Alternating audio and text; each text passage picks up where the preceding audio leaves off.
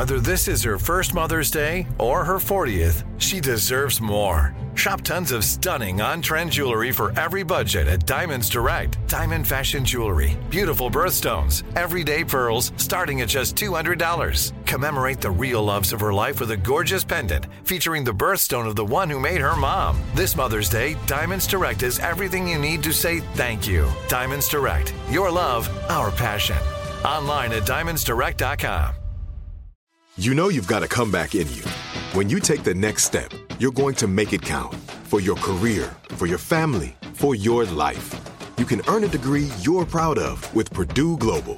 Purdue Global is backed by Purdue University, one of the nation's most respected and innovative public universities. This is your chance. This is your opportunity. This is your comeback. Purdue Global, Purdue's online university for working adults. Start your comeback today at purdueglobal.edu.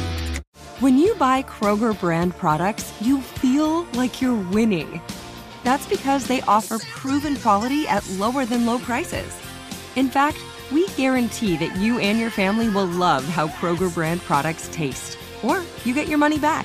So next time you're shopping for the family, look for delicious Kroger brand products, because they'll make you all feel like you're winning. Shop now, in-store, or online. Kroger, fresh for everyone. Cable news is ripping us apart, dividing the nation, making it impossible to function as a society and to know what is true and what is false. The good news is that they're failing and they know it. That is why we're building something new. Be part of creating a new, better, healthier, and more trustworthy mainstream by becoming a Breaking Points premium member today at breakingpoints.com. Your hard-earned money is going to help us build for the midterms and the upcoming presidential election so we can provide unparalleled coverage of what is sure to be one of the most pivotal moments in American history. So, what are you waiting for? Go to breakingpoints.com to help us out.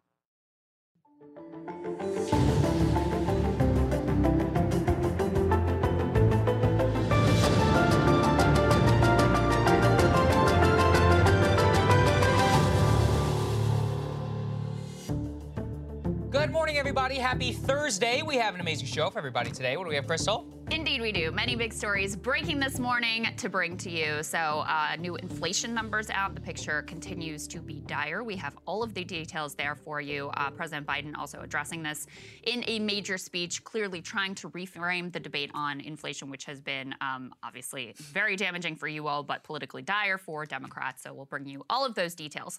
But there's a lot else that is going on as well. A massive package of aid, mostly going to defense contractors, ultimately passing with regards to the war in Ukraine. Very little dissent, but where the dissent came from is actually kind of interesting. So we'll give you the details of that.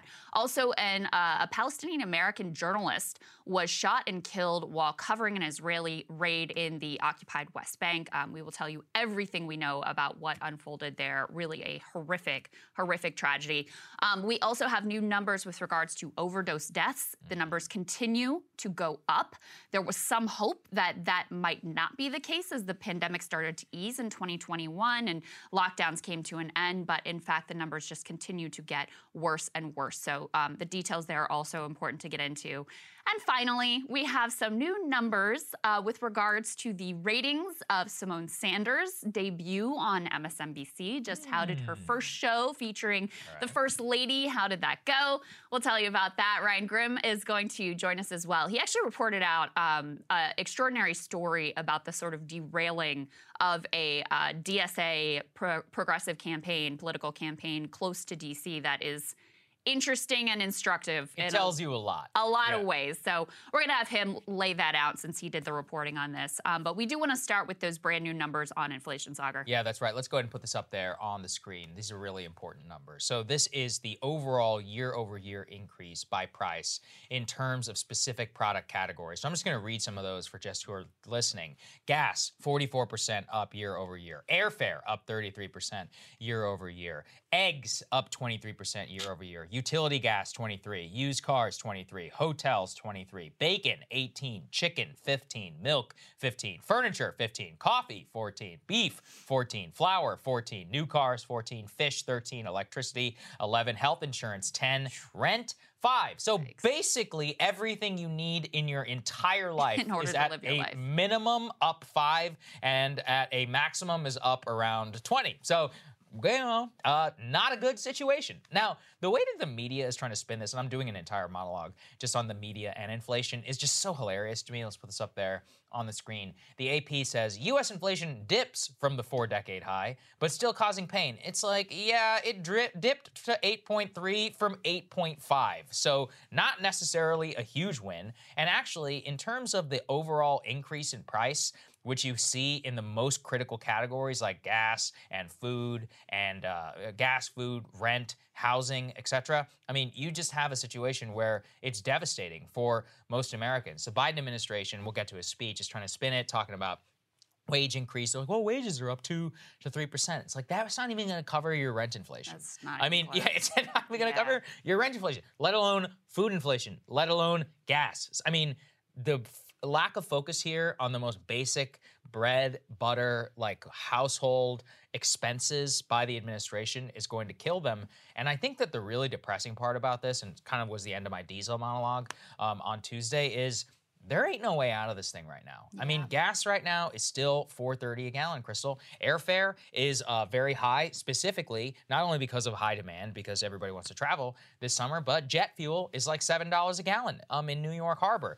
Eggs, same thing. I didn't know this, but 10% of all the chickens in America apparently died of some weird bird flu this year. So we have some crazy. Yeah, I know. It's like this year cannot possibly catch a break on a single freaking literally thing. 10% of all the chickens died from a crazy bird flu this year. Wow. And then utility gas, obviously, that comes from natural gas. Hotels, demand is sky high. Bacon, I've talked before about the pig shortage and meat, and there's all kinds of crazy things going on in the meat supply chain. Same problem with milk. I mean, you know, just on, I can go on forever. Every single one of these categories, the price here is probably only going to increase over the next year, maybe even 2 years as the supply chain problems shake out. And there's not a lot the Biden administration, I mean, they could have done something, you know, maybe a year ago, 6 months ago. At this point, they've just shown us that they're not really going to do anything.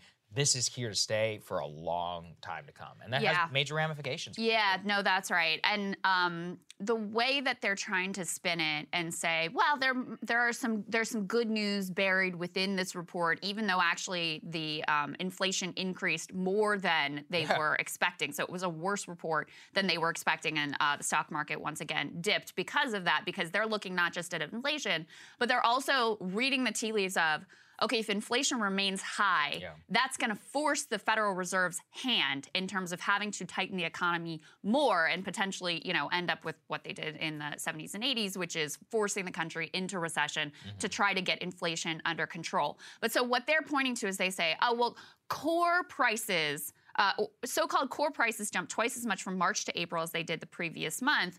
But there are signs that supply chains are improving for some goods. Prices for appliances and clothing both fell. Cost of used cars dropped. You remember the used cars sort of like led the charge in terms, they were one of the first. It was a leading indicator. Yeah, it was. It ended up being a leading indicator. But those prices, you know, for things that are essential to you, for food and for rent and for gasoline continuing to spike at such a rapid pace. I mean, those are the things that really hit household budgets, and that there's just obviously no avoiding paying to get to work, paying to feed yourself and your family, for example. So it's an extraordinarily difficult situation. And, yeah, I was reading one analysis. I thought this was interesting, too, about how this impacts people psychologically as well, because, you know, even in a downturn, when you lose your job, we have this whole mythology about the bootstraps and how if you just work harder and you just put yourself out there, then you can overcome these circumstances.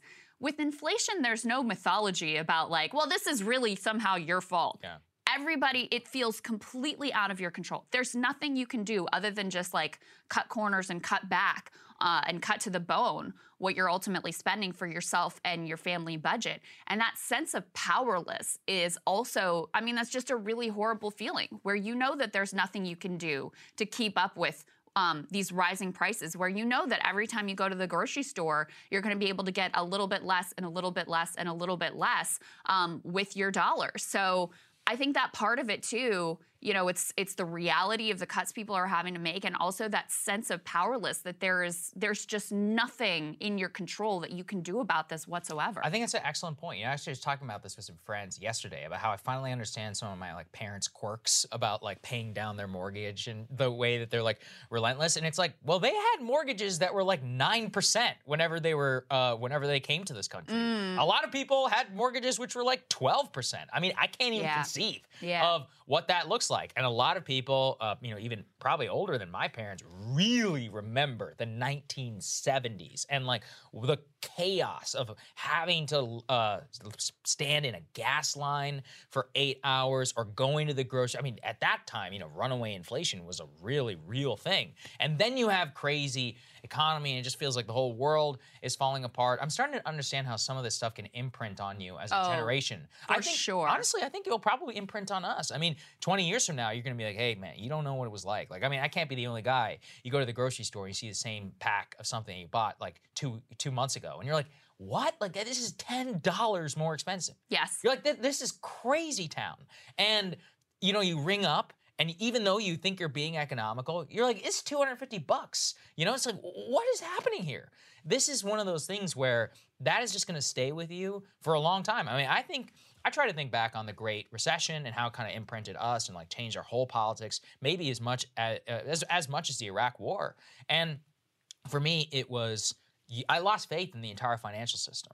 I was like, oh, this thing is fake. I was like, I don't know exactly why. We can talk about mortgage-backed securities and et cetera, but I just looked at it, and then, the fact that they got bailed out, and then the fact that they all got rich, but so many people lost their homes. I just posted a photo yesterday, which really just bummed the hell out of me. And it was a side-by-side photo of Detroit in 2009, the same house, versus the same house in 2019. And in 2009, there was a kiddie pool in the front, and there was a guy outside mowing his lawn. This is like Google Maps or something. Yeah. In 2019, the whole thing is overgrown. The garage is trashed, and the whole street is empty. Yeah. And you're like, oh my God. I mean, that really is the legacy of that.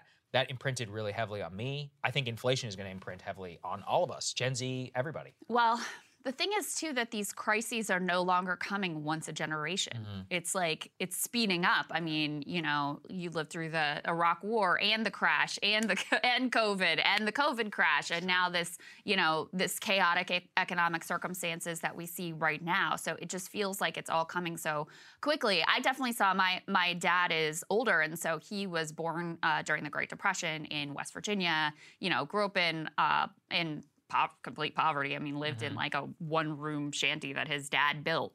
And you definitely see the way that frugality stayed with him his entire life, continues with him today, where he can tell you, he's the classic guy who had the same coat that he bought in the 70s that, he's wrapped in duct tape and can tell you exactly what it cost when he bought it in 1973.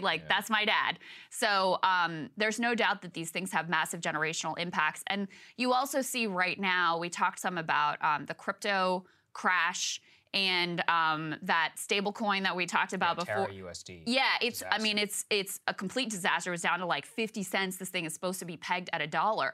And now you have people who sort of put their faith in crypto and put their faith in these the stable coin in particular. They're posting on Reddit suicide hotlines. They've lost everything. And so is that going to stay with people for their entire life? Is that going to, not just psychologically, but just from a literal, what do your life chances and choices and what does it look like for you from here on out?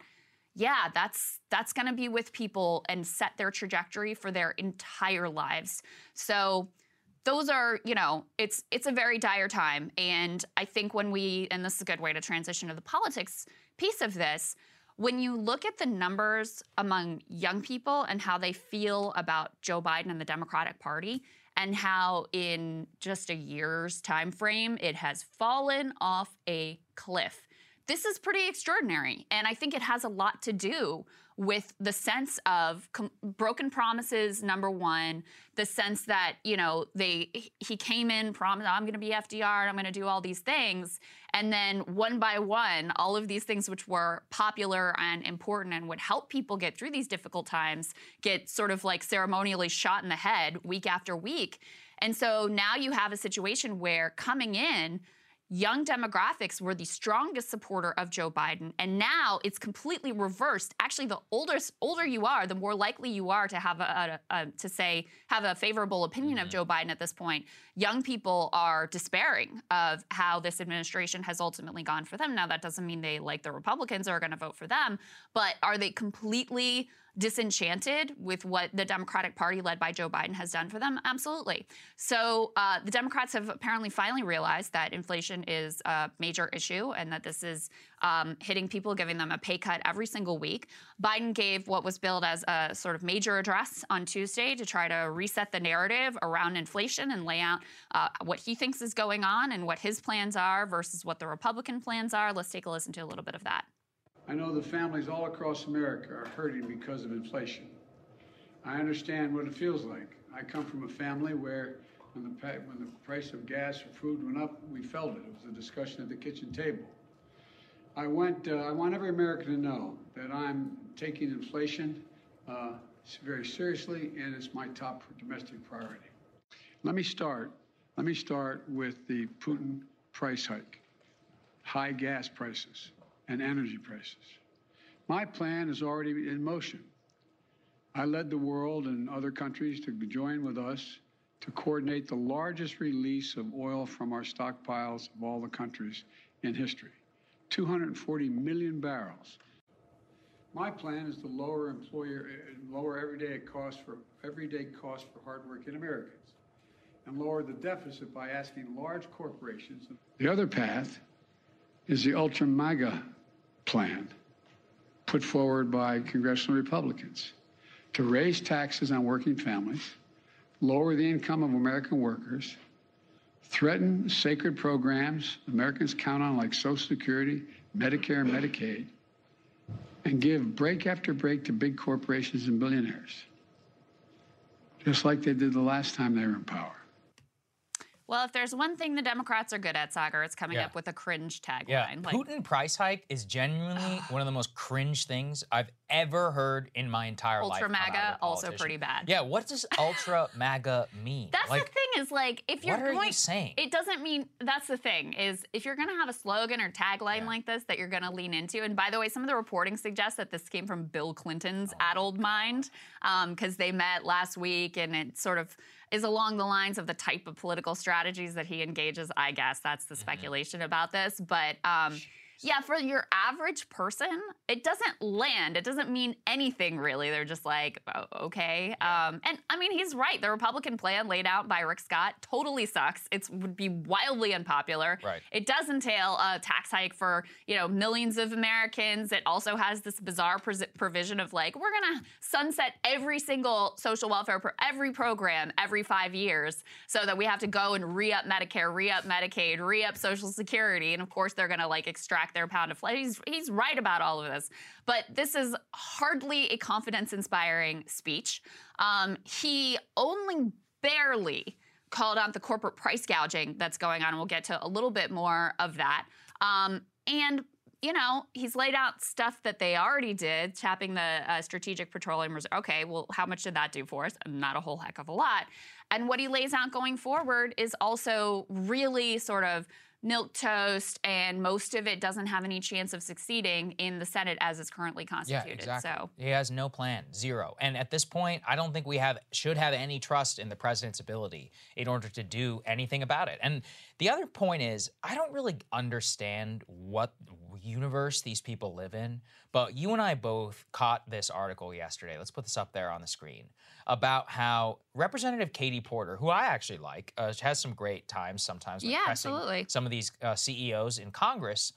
She says only after Representative Katie Porter put bacon in her cart at the local grocery store did she notice that its price had spiked to $9.99 a pound. Reluctantly, she put the package back. It was a dose of reality that Porter, and a single mom of 3, has long understood. But she's not all sure her Democratic colleagues share her interests. And so she said, only after she gave an emotional speech like last week to the House Democratic Caucus did maybe Congress begin to understand. And here's the thing.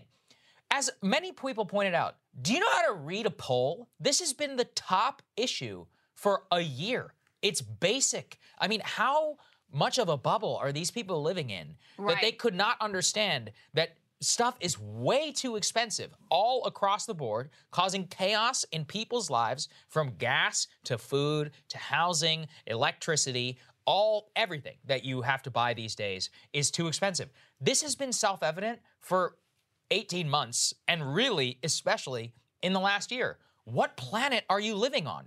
That's what it feels like to me. It's like the theme of Biden's speech, and the Southern New York Times wrote it up, was Biden urges Americans to have patience. No, dude, you run the country. You people literally run it. What are you gonna do for me? Why should I have any trust? And especially, it took one lady buying some bacon in May 2022 for you guys to wake up? I mean, what's happening here? This story that was crazy, right? Yeah. Like, I mean, we've been talking about inflation for a long time now. I genuinely don't understand how you could have missed this dynamic.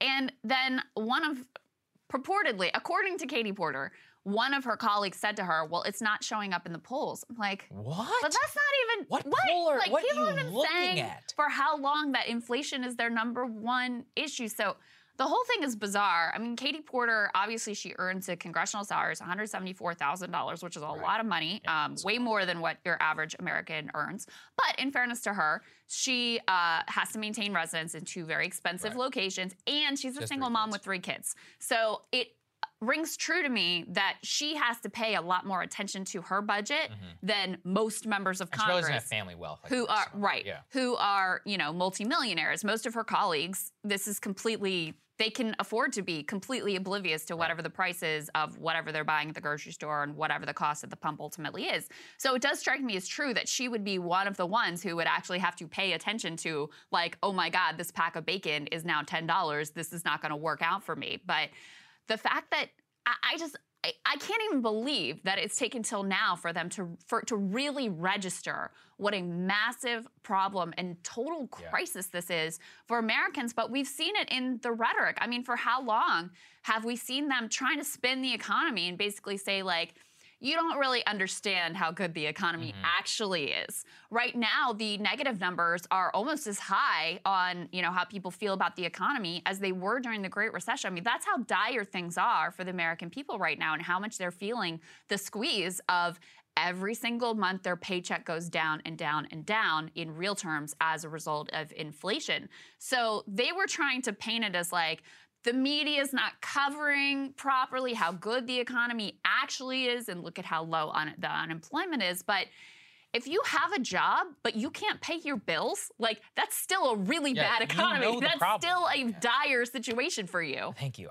This is the stuff that drives me. They're like, did you not know that your paycheck went up? It's like, dude, I can't afford the stuff I used to buy. It's simple. That's it. Yeah. I mean, that is how people think about the economy. And honestly, that's how they should think about the economy. Nobody cares about nominal GDP and GDP per capita when the stuff that you experience in your daily life is more expensive and there's no plan in order to bring it down. And Americans are really unanimous right now in terms of inflation causing a problem, but they don't really agree on what's causing it, which I think is really interesting if you look at how the breakdown is. So here, this is from the New York Times in terms of their polling. Now, a lot of people, about 45%, blame the COVID-19 pandemic. And I think that's very fair. So a lot and a little, 45 plus 38. So about 86% of people. Now, supply chain disruption is, again, almost universally agreed upon as a lot or a little in terms of blaming inflation. But things begin to break down a little bit. So 40% of people blame corporations a lot, 38% a little. So again, generally unanimous.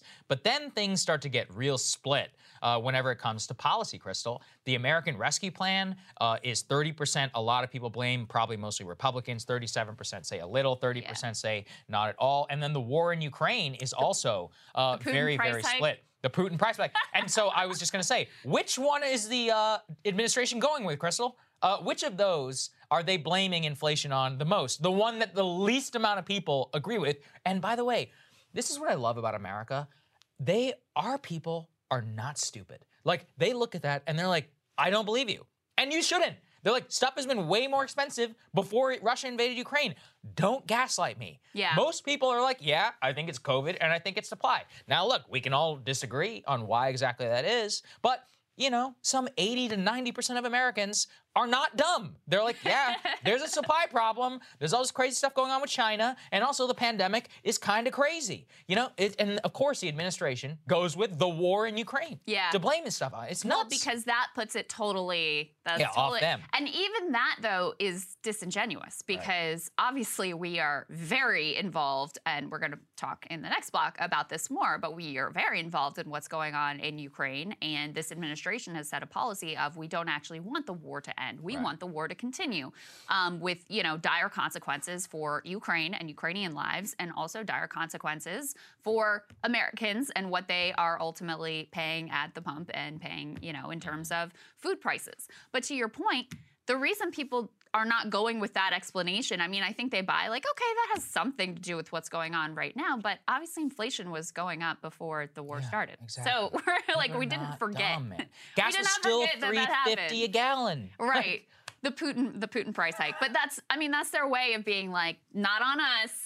It's Russia's fault. It's Putin's fault, as is apparently everything that happens in this country bad ever to Democrats. And, Stoller has really been laser focused on how much of this has to do also with corporations who have monopoly power looking at this landscape and saying, aha, we can use this as an excuse to further raise prices. And here's some more numbers to back that up. He says this is a very weird inflationary period with an unusually large share going to profits and an unusually small share going to wages.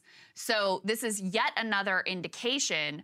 They have 54% of normal and recent contributions to growth in unit prices in the non-financial corporate sector. 54% of that is going to corporate profits, and only 8% is going to labor. So overwhelmingly, the increase in prices and costs is not coming from, a lot of times you hear this from the right, like, oh, wages are going up and that means that everything's going to be more expensive. No, that is not what's going on here whatsoever. Wages have gone up a little bit, not even close to enough to keep up with inflation. Meanwhile, corporate profits are skyrocketing, and no surprise, given that we've heard CEOs saying basically like, this is a great time for us because we can lift prices and consumers just have to take it, and they will take it because they understand that inflation is happening right now. So again, it was frustrating to me because that is, of everything that's going on in the world and contributing to inflation, that corporate price gouging part is actually the part that the White House could do the most about. Yes. And so the fact that they,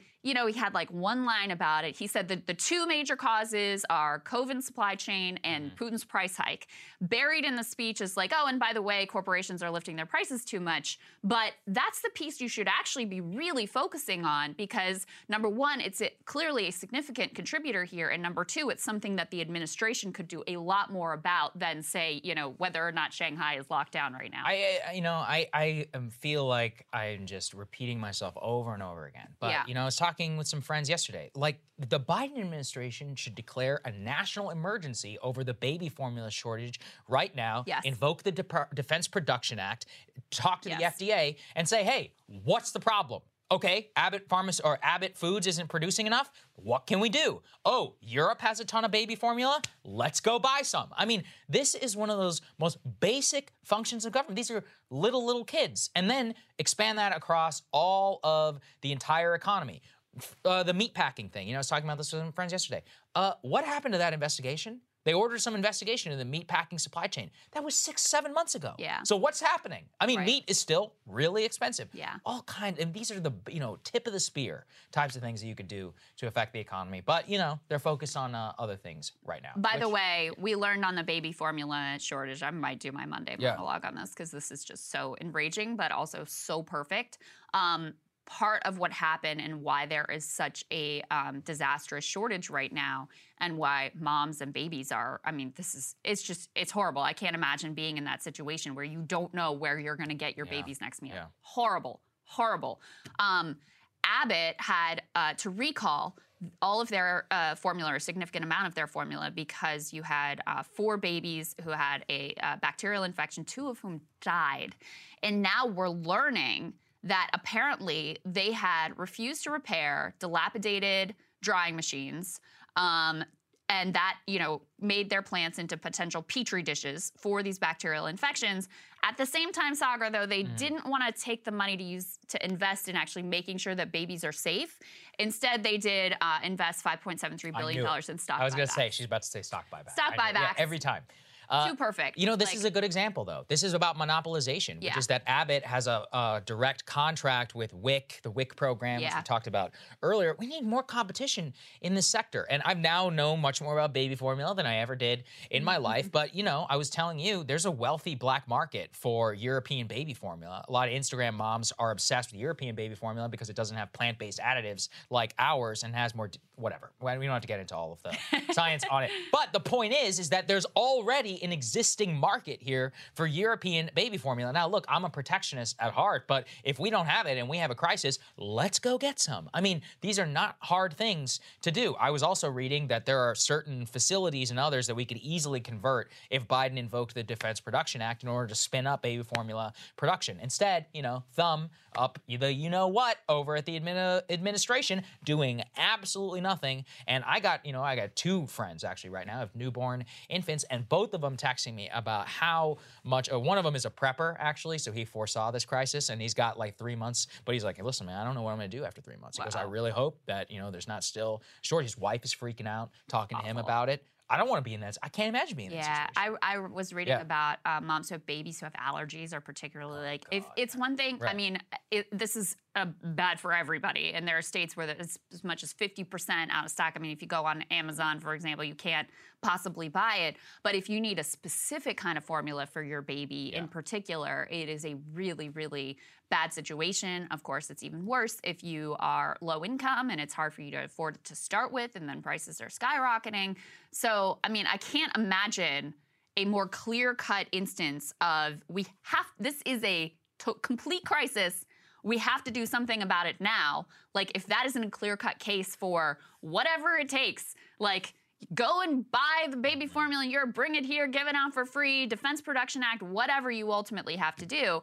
And the last thing I'll say about all of this is, the whole promise of this particular system of sort of like radical free market capitalism that we have is that, listen, yes, corporations are going to get rich. Yes, your jobs are going to get shipped overseas. That's all true. But your prices are going to be low. And you're never going to have to worry about like the, food crises that they have in communist countries. That's not going to happen here.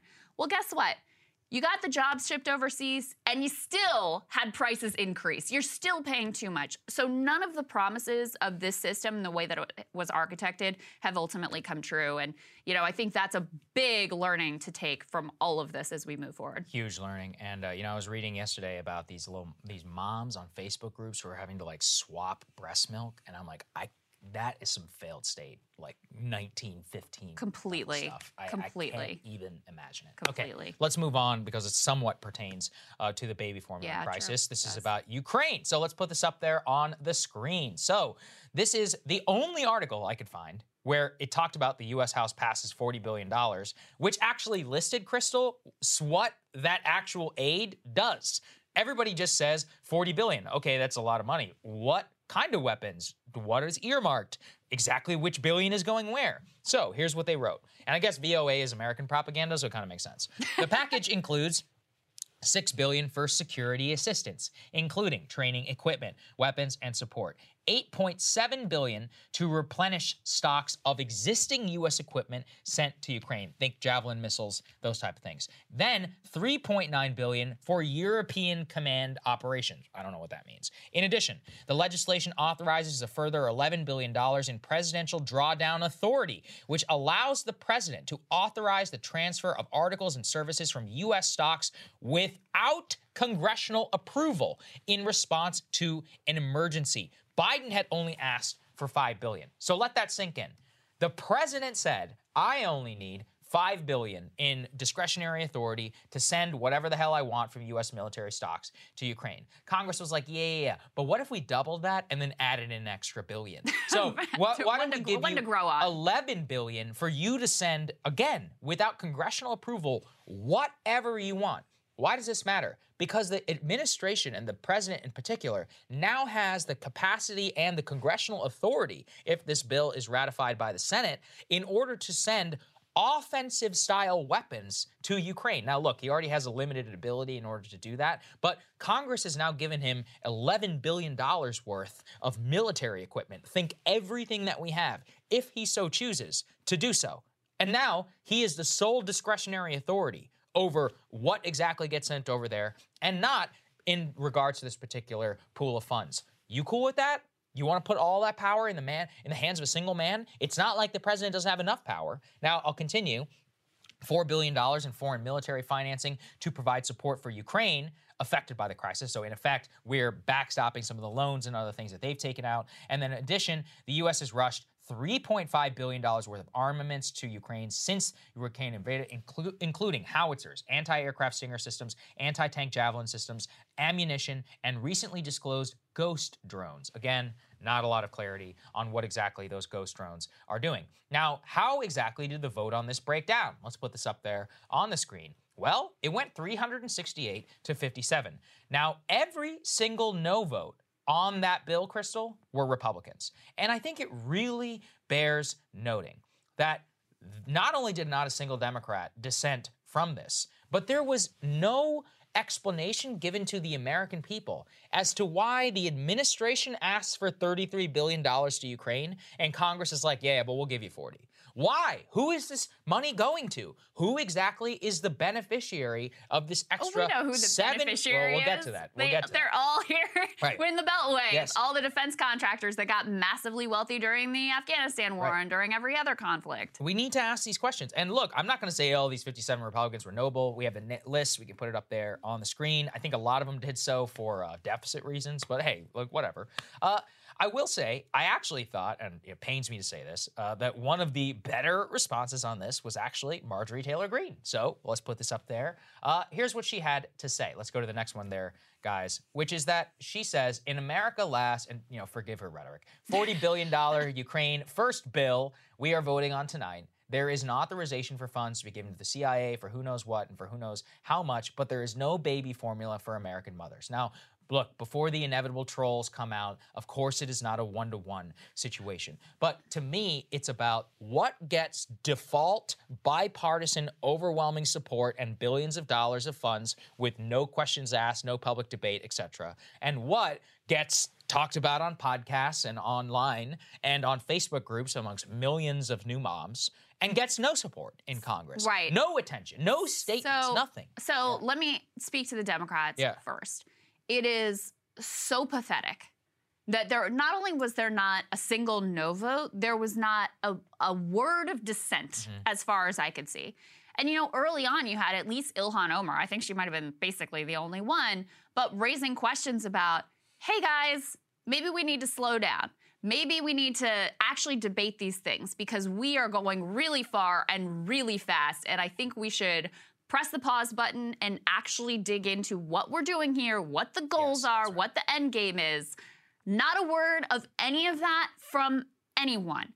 And given that we now know the administration's goal is not to achieve peace in Ukraine, it's to quote-unquote weaken Russia, which means to keep this war going indefinitely. Now that we know there are reports that Boris Johnson, when he went to Ukraine, met with Zelensky specifically to say, we do not want a negotiated peace right now. Given all of that, where are the elected voices on the left saying, hey guys, $40 billion for defense contractors and we're just throwing around extra billions and giving $11 billion to Biden to do whatever the hell he wants with it and potentially offensive weapons, which was supposed to be more or less off the table? Like, what are we doing here? Okay, not to mention that originally the idea was this was going to be tied together with COVID money, which was going to go to things which should be uncontroversial, in particular, making sure that people who are poor can still get tested and can still get vaccines, which seems kind of important for a domestic population as well. Well, there was Republican dissent over that, so they put that off the table. So think about what that says.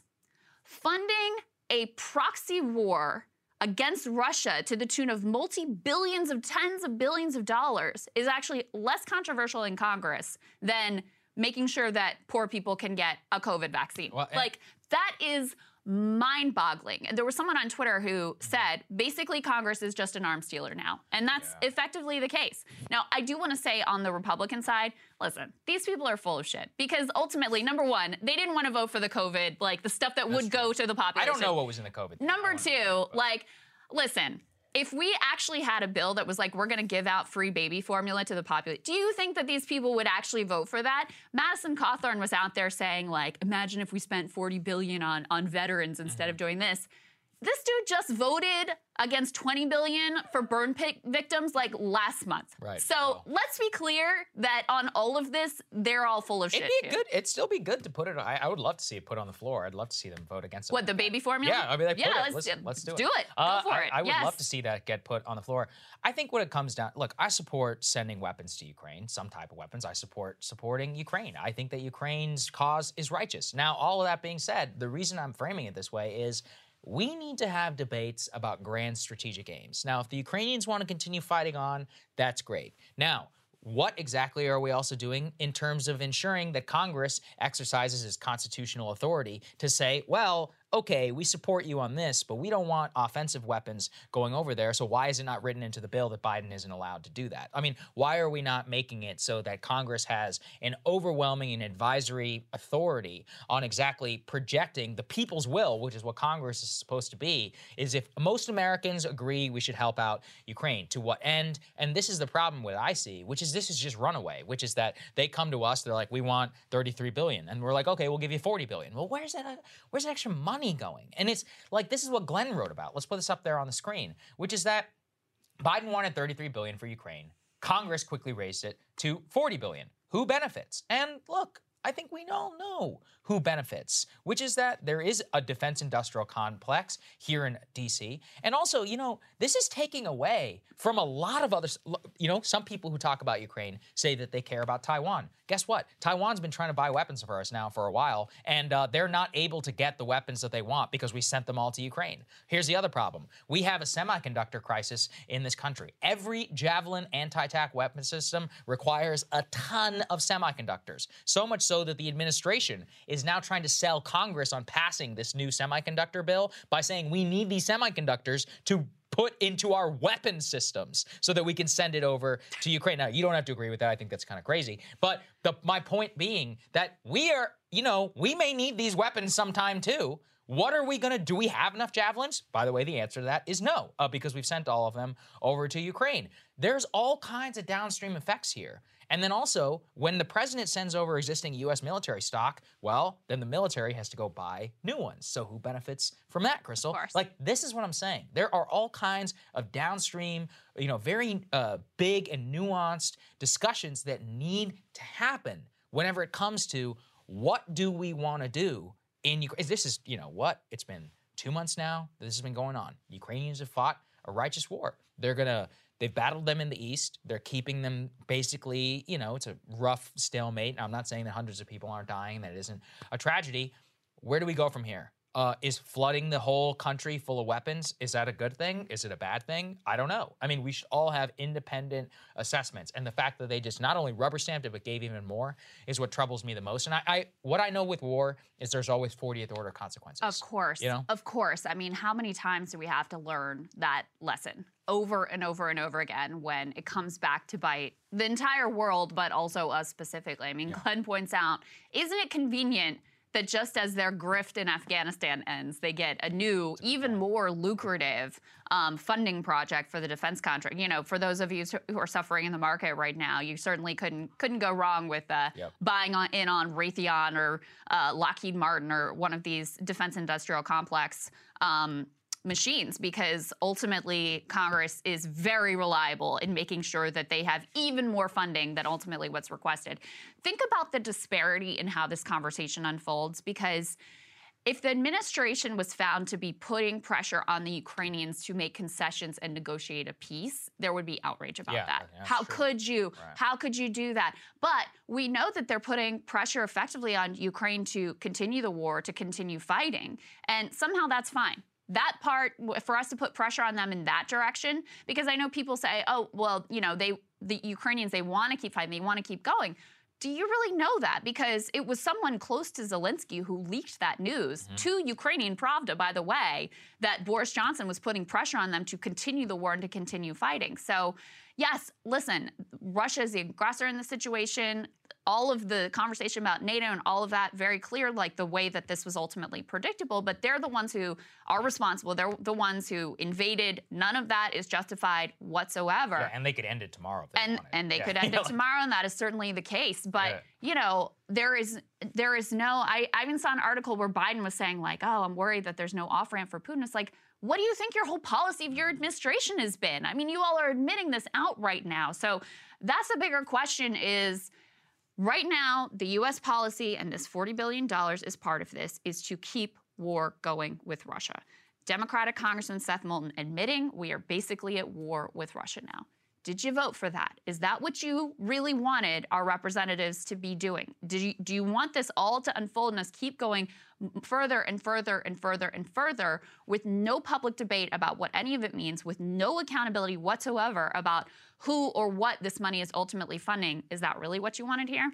Yeah, and I think, look, that is the ultimate question that all of us should ask. And this is Congress, and specifically the House, the People's House, is supposed to be where the most raucous debates and all that stuff happen. So when they come in and they're supposed to control the purse, that's what the founders intended. So to have the most direct democratic body in the world not do that, it's a serious issue.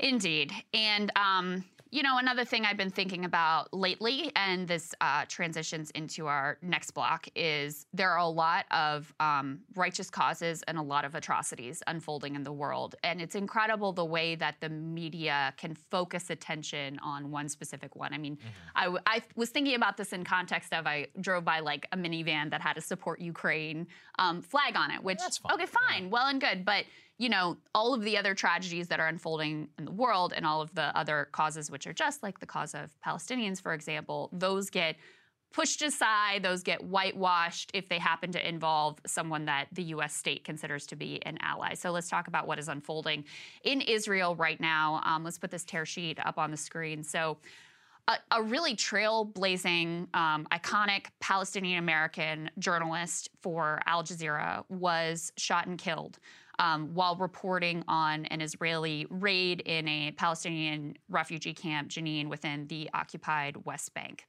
And let me just read you a little bit of what everybody is saying happened here. So Shireen Abu Akleh, who was one of the first female prominent journalists in the region, who has been sort of like a household name within the Middle East for her reporting on the Palestinian cause.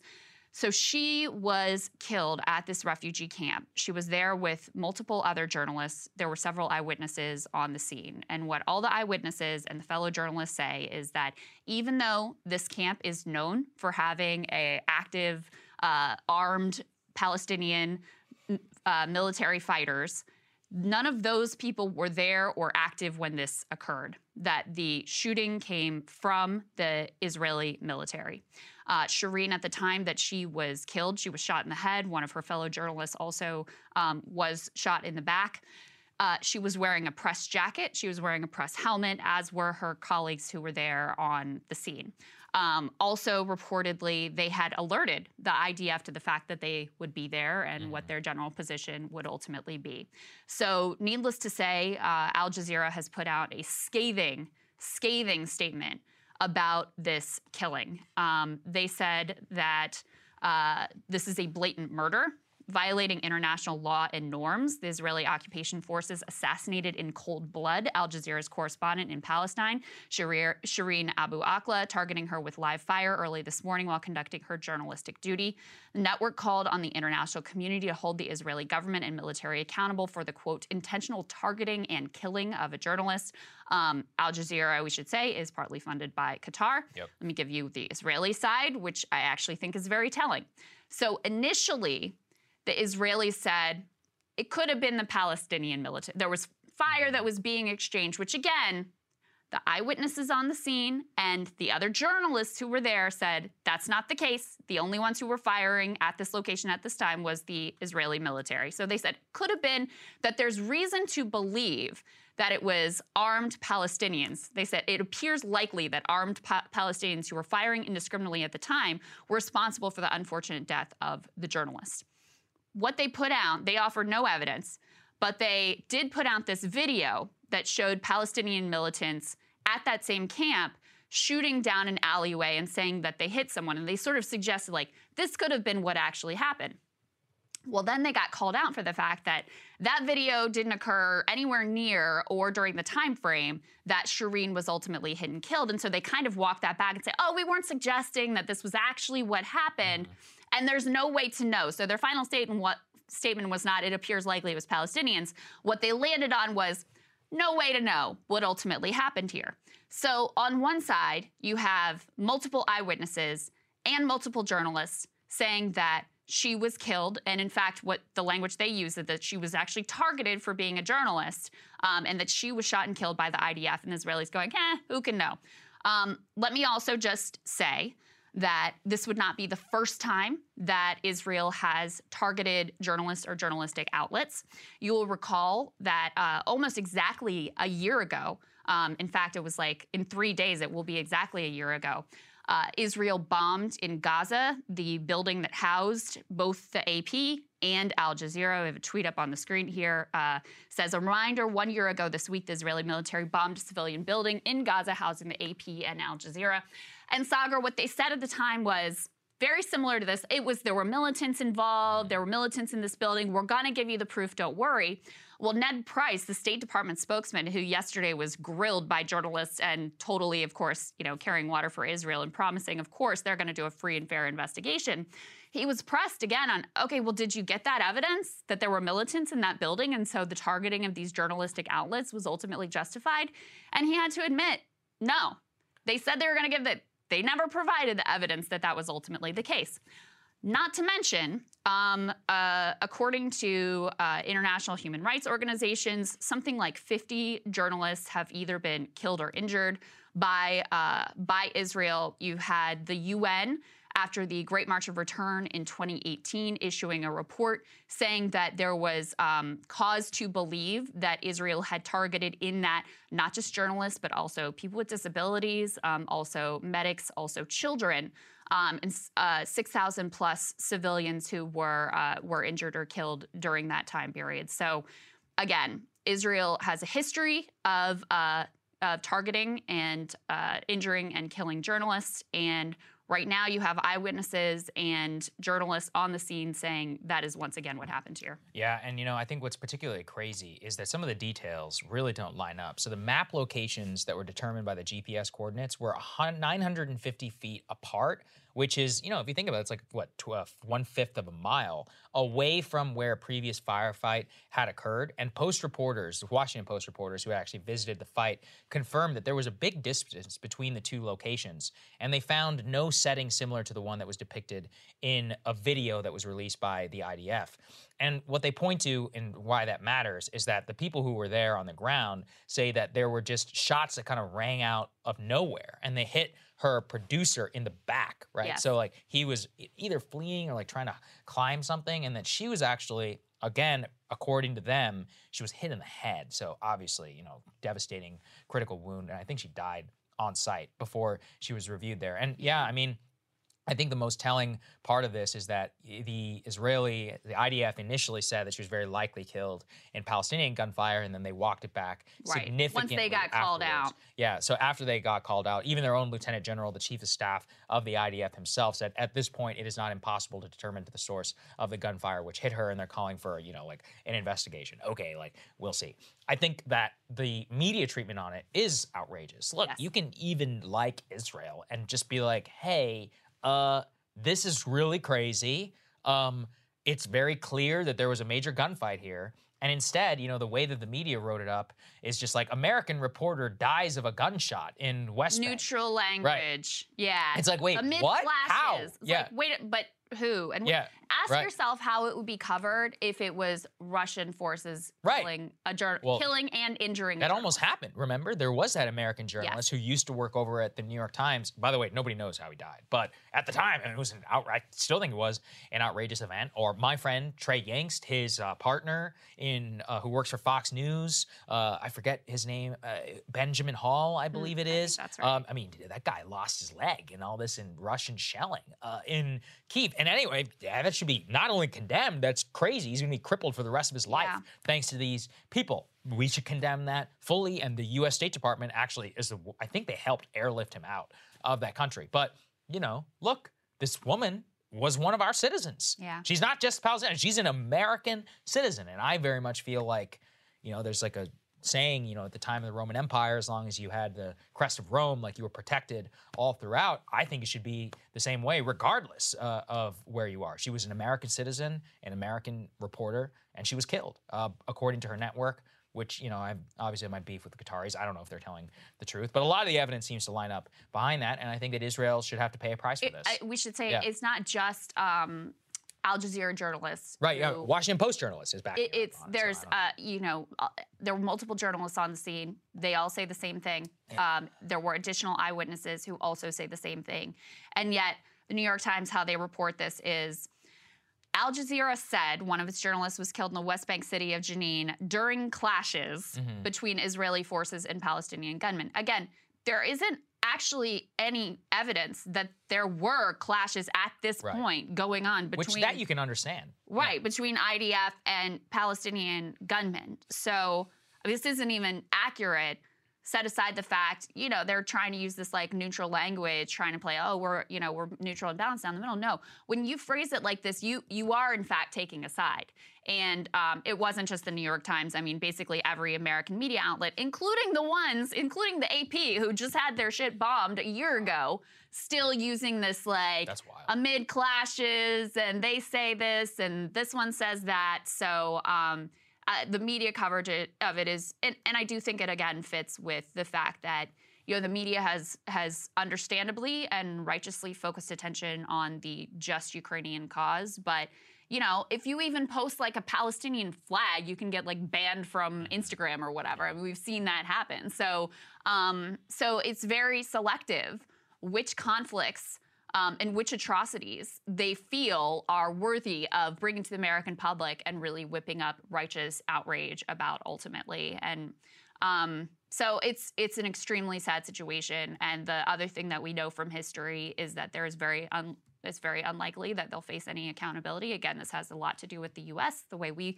protect Israel in particular at the UN, and make sure that they don't face any scrutiny. That's partly why, potentially some of their soldiers feel that they can act with impunity, is because what is the cost ultimately? There's never any accountability. Yeah, well, that's the biggest problem, I think, on this one. Okay, let's go ahead and move. This is such a terrible and a tragic story. Let's go put this up there on the screen, which is that we were hoping that 2021 was a flash in the pan as a result of the pandemic, of a major increase in overdose deaths. Sorry, 2020. But overall, we now have initial data compiled by the CDC that the nation actually saw even more of an increase in deaths from overdoses in 2021 by 15%, Crystal. So that surge in overall deaths now overwhelmingly includes fentanyl and methamphetamine. And in some cases, actually, a combination of both. Yeah. And so right now, we have a catastrophic increase of deaths that have increased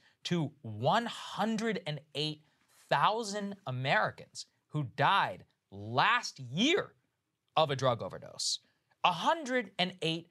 And we'll recall, last year, it actually overtook some of the other causes of death amongst people who are between 18 and 65. It's one of the most common ways now for people who are our age in order to die, is if they do die, is a result of a drug overdose. And actually, what's really nuts is if you consider the overall increase, 2020 was already a 30% increase year over year to 2019. And now we're up 15% 2021 on 2020. And actually, all current indications out of a lot of the people in the community are that this year will be just as bad, if not worse, as 2021. we did a lot of work in this country, 2017 onward, where we actually not dropped, but relatively stabilized the opioid overdose death rate. The pandemic destroyed that. It destroyed AA meetings, NA meetings.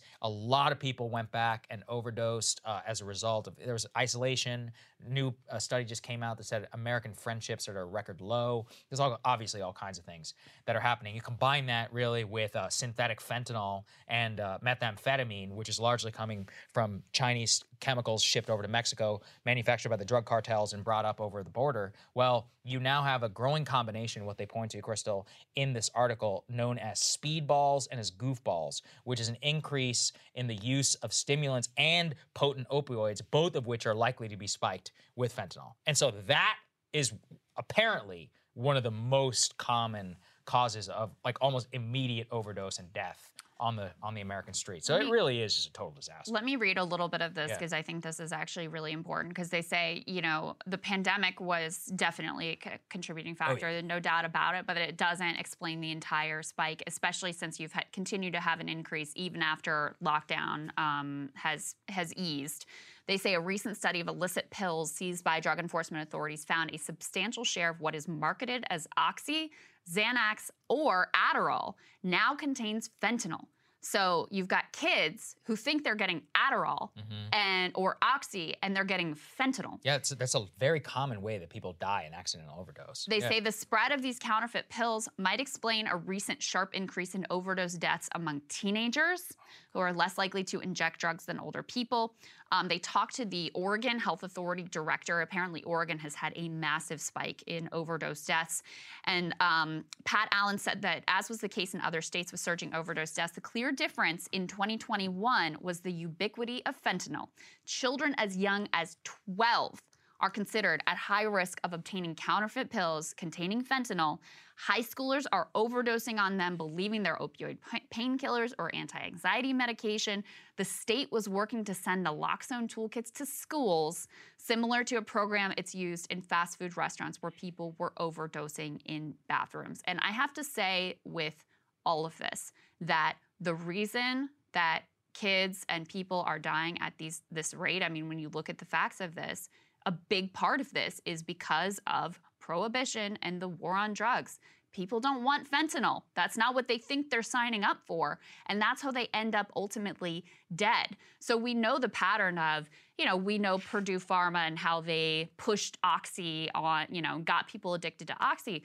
But it's actually typically not the Oxy that kills them. It's when they get their script cut and the doctor won't give it to them anymore and they go to street drugs and they don't even know what they're getting or what they're taking. That's when people die. And so that's why when you look at this data and you look at what's happening and causing people to actually die, not just get addicted to drugs, that's how you can see very clearly the prevalence of fentanyl in these counterfeit pills is a direct result of our policies of prohibition and the war on drugs. Yeah, I'll say I had a lot of my minds changed on. I still don't think we should legalize drugs. But Michael Schellenberger is somebody who pointed out the Portuguese model, which does seem to have a lot of benefits. I don't know if it can be replicated on the American system with federalism and all of that. But the basic premise is that over there, drugs are legal. But if you're an IV drug user just sitting in a park like the people are in San Francisco or in Los Angeles, that's not going to happen. You're going to get arrested and you're going to get sent to treatment. And he's running for governor. I encourage people to go check him out. I think he's an interesting guy. And one of the things that he's pointed out is that we have a situation where a lot of these people need to be removed if they're going to be insisting on forcibly using drugs to outpatient facilities, far away from the urban centers that are drug treatment. Already heroin and opioid recidivism is sky high, but it's kind of more of a paternalistic model, and that's hard to square for a lot of people. But the current system, I will agree with you, is completely nuts and insane, and people are dying. At the very least, something that I've seen advocated for that I think makes a lot of sense because obviously, listen, Biden's a drug warrior. I mean, he hasn't even descheduled marijuana, which he could personally do. And, you know, it's extremely popular. It has like 80% approval rating at this point and still won't even do that. So Biden is a drug warrior. I think it's ideological. I think he's always been that. I think he will always be that. But another thing you could do in terms of harm reduction that doesn't go all the way to where we should go, which is ending the war on drugs completely. But if you made it easy for people to test what they have so they know what they're taking, that would at least, I mean, that would help in terms of harm reduction so that if you think you're taking Oxy, you're actually taking Oxy, not fentanyl. If you think you're taking Xanax, you think you're taking Adderall. I mean, how many of you all took Adderall when you were in college or when you're in high school or even now? Like commonly abused drugs. Totally common. And you never would think, I'm going to take an Adderall and I could die. I mean, it actually happened with Xanax. So I think it was Eric Bowling's son. His son died of fentanyl. Jesus Christ. Yeah. So, I mean, listen, again, I don't encourage people to abuse drugs or whatever, although I have no problem with recreational drug use personally, and I think it's been demonized. That's another discussion for another day. But you should at least have the ability to know that what you think you're taking is what you're actually taking. And, you know, the fact that fentanyl has become so ubiquitous in all of these illicit pills and black market drugs is just a complete health disaster, and it is killing our teenagers. I don't know, though, if the testing strips would make all that much of a difference. So as I understand it, and again, this is from some YouTube videos and stuff I've watched with interviews of addicts who are on the street, a lot of them want fentanyl because it gets you really high. And so actually, I remember there was a funny interview with a guy who was like, look, man, I just do heroin. He's like, I don't want any of this. He's like one of the few guys on Skid Row who just wants to continue using heroin and not have anything fentanyl laced. But you know, a lot of people actually who are opioid users, especially the ones who are deeply strung out, they want fentanyl. And a lot of them, you know, they're okay with basically rolling the dice. So I'm not saying it wouldn't reduce anything. I do think we just need to move to a much more rehab-focused one. One of the things that they point to in here is that loosening permit take-home methadone treatment was very beneficial, actually.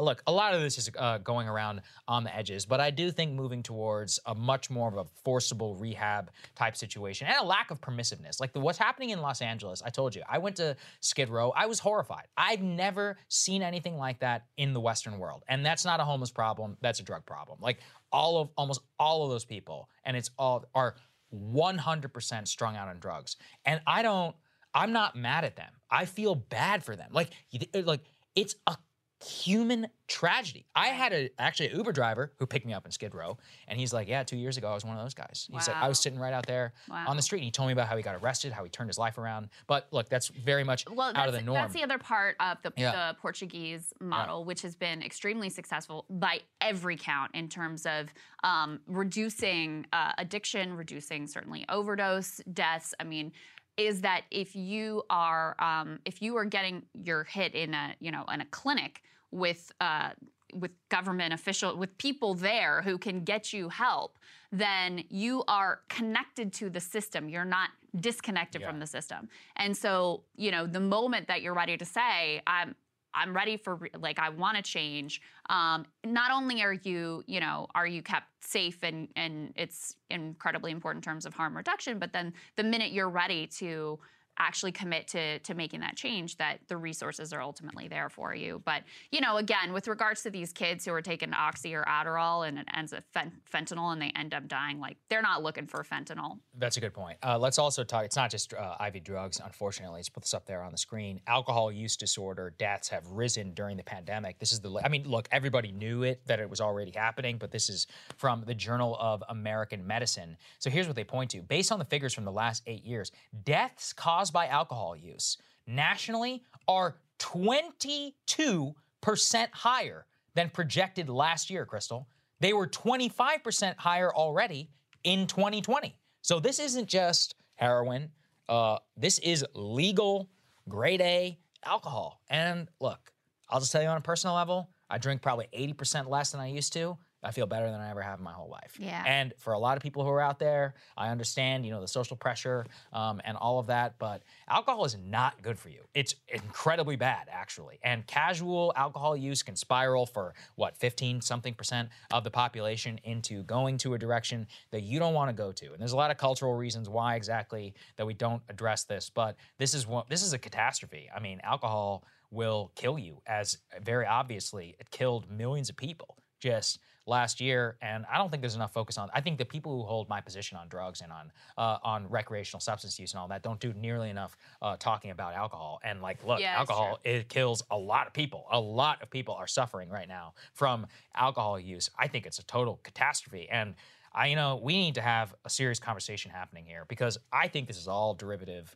not all of it, but a lot of it is derivative of loneliness. I did that whole thing on friendship a couple months back. Most people just have a lot less friends than they did 20 years ago. Most people only report having one or two friends. And in a lot of ways, work from home was a disaster because we oriented our entire culture to making it so the only friends that you make are at work. And so you work from home, you don't have a lot of friends. Loneliness is higher than it's ever been. Antidepressant use and all of that is sky high. Combining that with alcohol, which every antidepressant on earth, even though I'm against antidepressants, tells you not to do that. Yeah. So, you just have a whole cocktail of things that are flowing around in people's systems while their macro socio-political life is falling apart. I don't know. It's very concerning to me that alcohol use like this is just so high. And I don't think enough people are talking about it. I'm a supporter of people doing whatever they need to do to get through the day. I'm not going to judge anyone for any of that.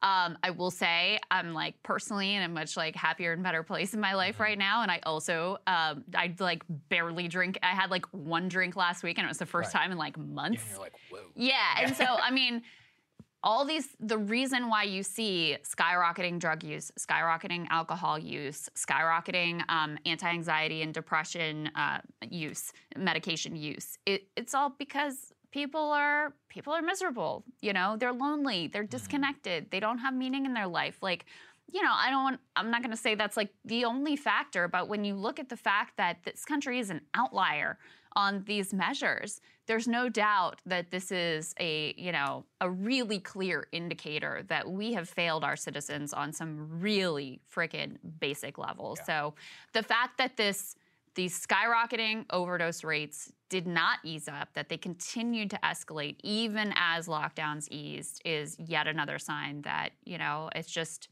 it's really dire and grim and stressful and depressing and lonely for far too many people out there. Yeah, absolutely. All right, let's turn to something a little bit lighter here. Simone Sanders, who at one time worked for Bernie Sanders. Yes, that's right. That's right. Then switched over to Joe Biden. Imagine what that says about you. Right. That you could just be like, all that stuff I said about Medicare for all, now I'm going to be with the dude who says he'd veto Medicare for all. Okay.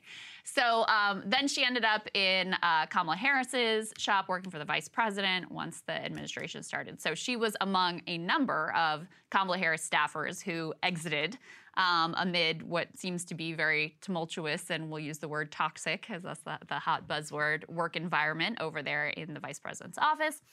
And she has been given a show on MSNBC on the weekends, 4 p.m., called Simone. And we have the numbers now about how her debut show actually went. Let's go ahead and throw this up on the screen. So she drew overall 361,000 total viewers.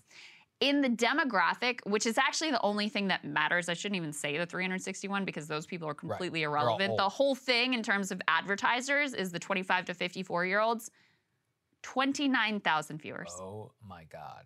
That compares to Fox's competitor at that time did 163,000 viewers. I mean, this, in fairness, the 4 p.m. slot on Saturday is the worst possible time slot that you could have. But, I mean, this was her debut, her big launch. She had a big get, as they say in the biz. Dr. Jill Biden, the First Lady, sat down with her. And I have to say, I find Dr. Jill, she's probably one of the most sort of in touch with reality people in this administration, as far as I can tell, because she's continued to teach. Yeah, that's true. Also, it's funny, she also told Joe not to pick Kamala Harris for her vice presidential nominee. But anyway, so she had this big sit down. She had promised that she was no longer going to just like carry water for the administration, that was in the past. She's going to tell it like it is. But of course, it was an extremely fluffy interview ultimately. I find Dr. Jill to be a delightful lady. I think she's very, very nice. And I think one of the things is that, you know, people don't say this enough. I think something admirable about Biden, and actually Obama too, was you saw they like genuinely love their wives and their families. And I think that's a cool thing. In order to have. And she stepped into their, you know, they suffered a loss, and she signs up with these little kids. Yeah, the whole bit. I want to put that out there because I think there's too much negativity sometimes whenever we talk about this.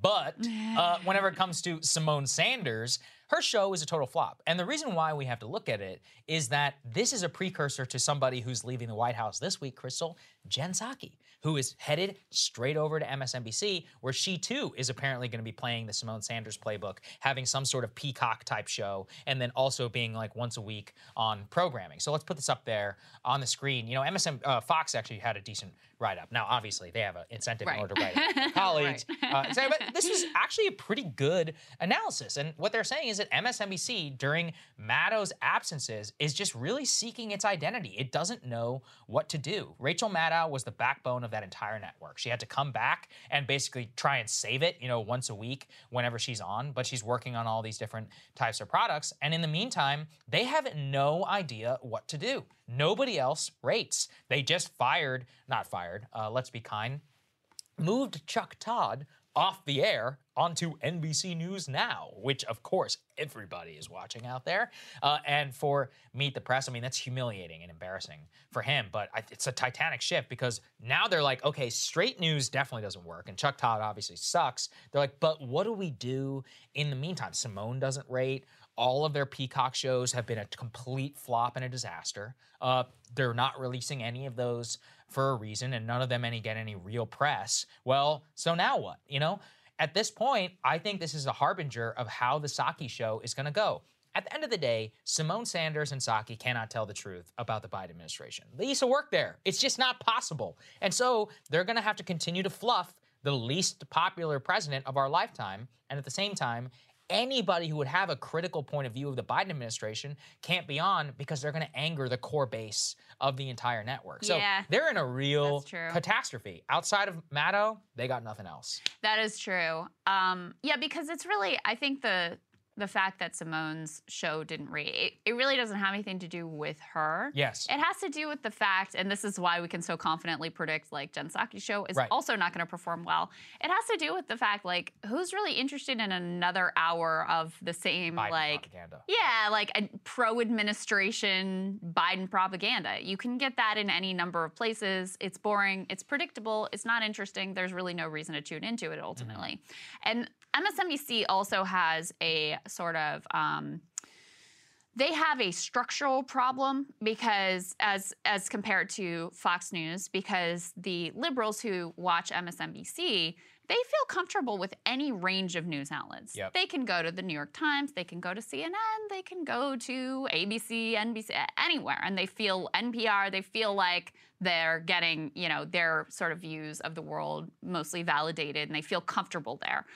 Whereas with the conservative base, they only effectively feel like they can get the truth from Fox News. Now, they're not getting the truth from Fox News, but that's the sentiment. And so that means that you have almost like a monopoly. I mean, now we have Newsmax and One American News Network, but Fox is still overwhelmingly the juggernaut. So they have sort of a monopoly on the conservative base, whereas the liberal base is splintered across all of these different news networks. And yeah, so ultimately, I think it's not that, you know, there's anything wrong with Simone Sanders per se. It's that the entire ideology is like boring, predictable, nothing different, no real reason for people ultimately to tune in and show up for it. Well, I won't go as far to say that there's nothing wrong with Simone Sanders, but I mostly co-sign all of what you said. Crystal, what are you taking a look at? Well, friends, conservative activist Dinesh D'Souza is out with a new movie that purports to blow the lid off a massive election rigging scheme that handed Joe Biden the win over Donald Trump. And because I love you, I watched it, wasting my $30 on it so that you don't have to.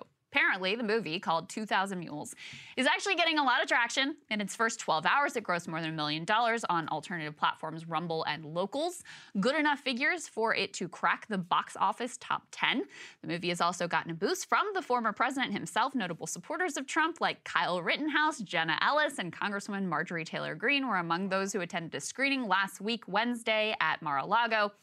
As you know, we here at Breaking Points and at Rising previously, we've tried to approach Stop the Steal claims not by outright dismissal and censorship, but by engagement and by analysis. Dinesh D'Souza has every right to put on his film, and I have every right to tell you, after watching it and evaluating the claims, that it is a dishonest, error-riddled, propaganda-filled hustle from beginning to end.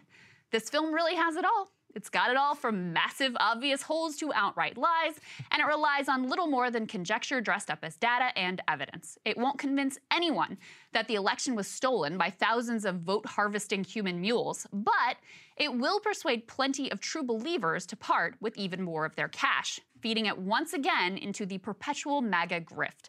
I can only presume that that was the intended goal, so on that front, mission accomplished, I guess. Let's dive in, shall we? The title 2,000 Mules refers to the thousands of people that D'Souza alleges were involved in 5 key swing states: Georgia, Arizona, Wisconsin, Michigan, and Pennsylvania. Now, in turning in ballots that they were not authorized to handle, that's the allegation. But in fact, in order to arrive at sufficient vote totals to switch the election result from Biden to Trump, D'Souza posits that there were really more than 50,000 of these individuals operating in just these 5 states. Now, before I get into the sketchy data undergirding those assumptions, just ask yourself if that theory passes the smell test. Do you believe tens and potentially hundreds of thousands of Americans could be enlisted in a national vote rigging scheme without anyone breathing a word of it and no one sniffing it out?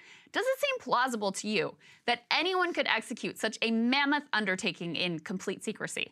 The basis for D'Souza's outlandish claims is data gathered by the conservative nonprofit True the Vote. True the Vote was birthed during the Obama era by a leader of a Texas Tea Party group. So this organization, they purchased cell phone location data in these 5 states and then posited that any cell phone which traveled near a number of ballot drop boxes multiple times and also near some unspecified nonprofit organizations during a similar time frame must definitely belong to a mule who is part of this nationwide election rigging scheme. Now, there are some obvious problems with this. Number 1, cell phone location data is just not that precise. Number 2, there are any number of innocent reasons why someone going about their day, going to and from work, delivering Uber Eats or Amazon packages, or just generally living their life might pass by a number of ballot drop boxes on any given day, especially because those ballot drop boxes were often intentionally placed in highly trafficked areas. Number 3, the nonprofit entities central to this whole cell phone data-driven mule theory were, as far as I can tell, just picked at random, and none of them are actually even named in the film. And number 4, based on an analysis of the data in Georgia at least, the whole thing is actually just completely made up. Just outright lies. According to a Georgia reporter who reviewed the film, quote, they claim there were more drop boxes in Metro Atlanta, 309, than actually existed in the entire state, just under 300. The cell phone pings of, quote, Antifa rioters don't really correspond to real places, like there were a bunch in a cemetery. The mule route does not line up with drop boxes. So yeah, basically none of what they were resting their entire mule case on was real at all. D'Souza then couples this with surveillance footage also gathered by True the Vote showing individuals placing multiple ballots into drop boxes. Now, this video footage is supposed to be the real smoking gun, catching D'Souza's mules in action. In reality, there is nothing inherently sinister about the video evidence at all. It's just regular-looking voters putting a handful of ballots in a drop box, something they are legally allowed to do under certain specific circumstances, and I'll get to that. I believe the largest number that I could see of ballots that their videos show dropped was 5, maybe 6.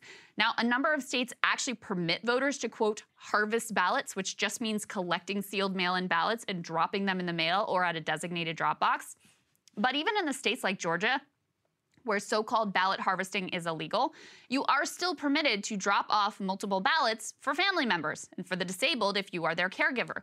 It is quite easy to imagine why one voter might drop off multiple ballots for themselves and for their family members, especially during a pandemic when we were all trying very hard to keep grandma and grandpa from getting killed. Was this obvious and very innocent rationale floated at all in the film?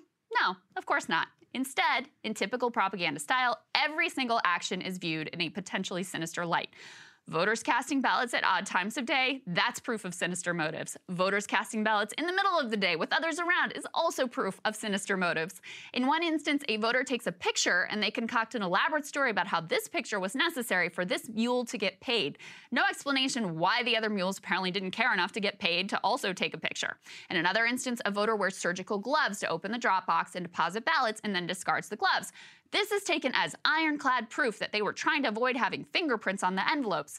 Of course, an alternative explanation is that it was the middle of the pandemic, before vaccines, and some people were still freaked out about touching surfaces that had been touched by a lot of other people. In the beginning of the pandemic, I kept a box of surgical gloves in my car and used them for pumping gas and going into convenience stores. Was I paranoid? Absolutely. Was I illegally ballot harvesting at the sheets? No, I was not.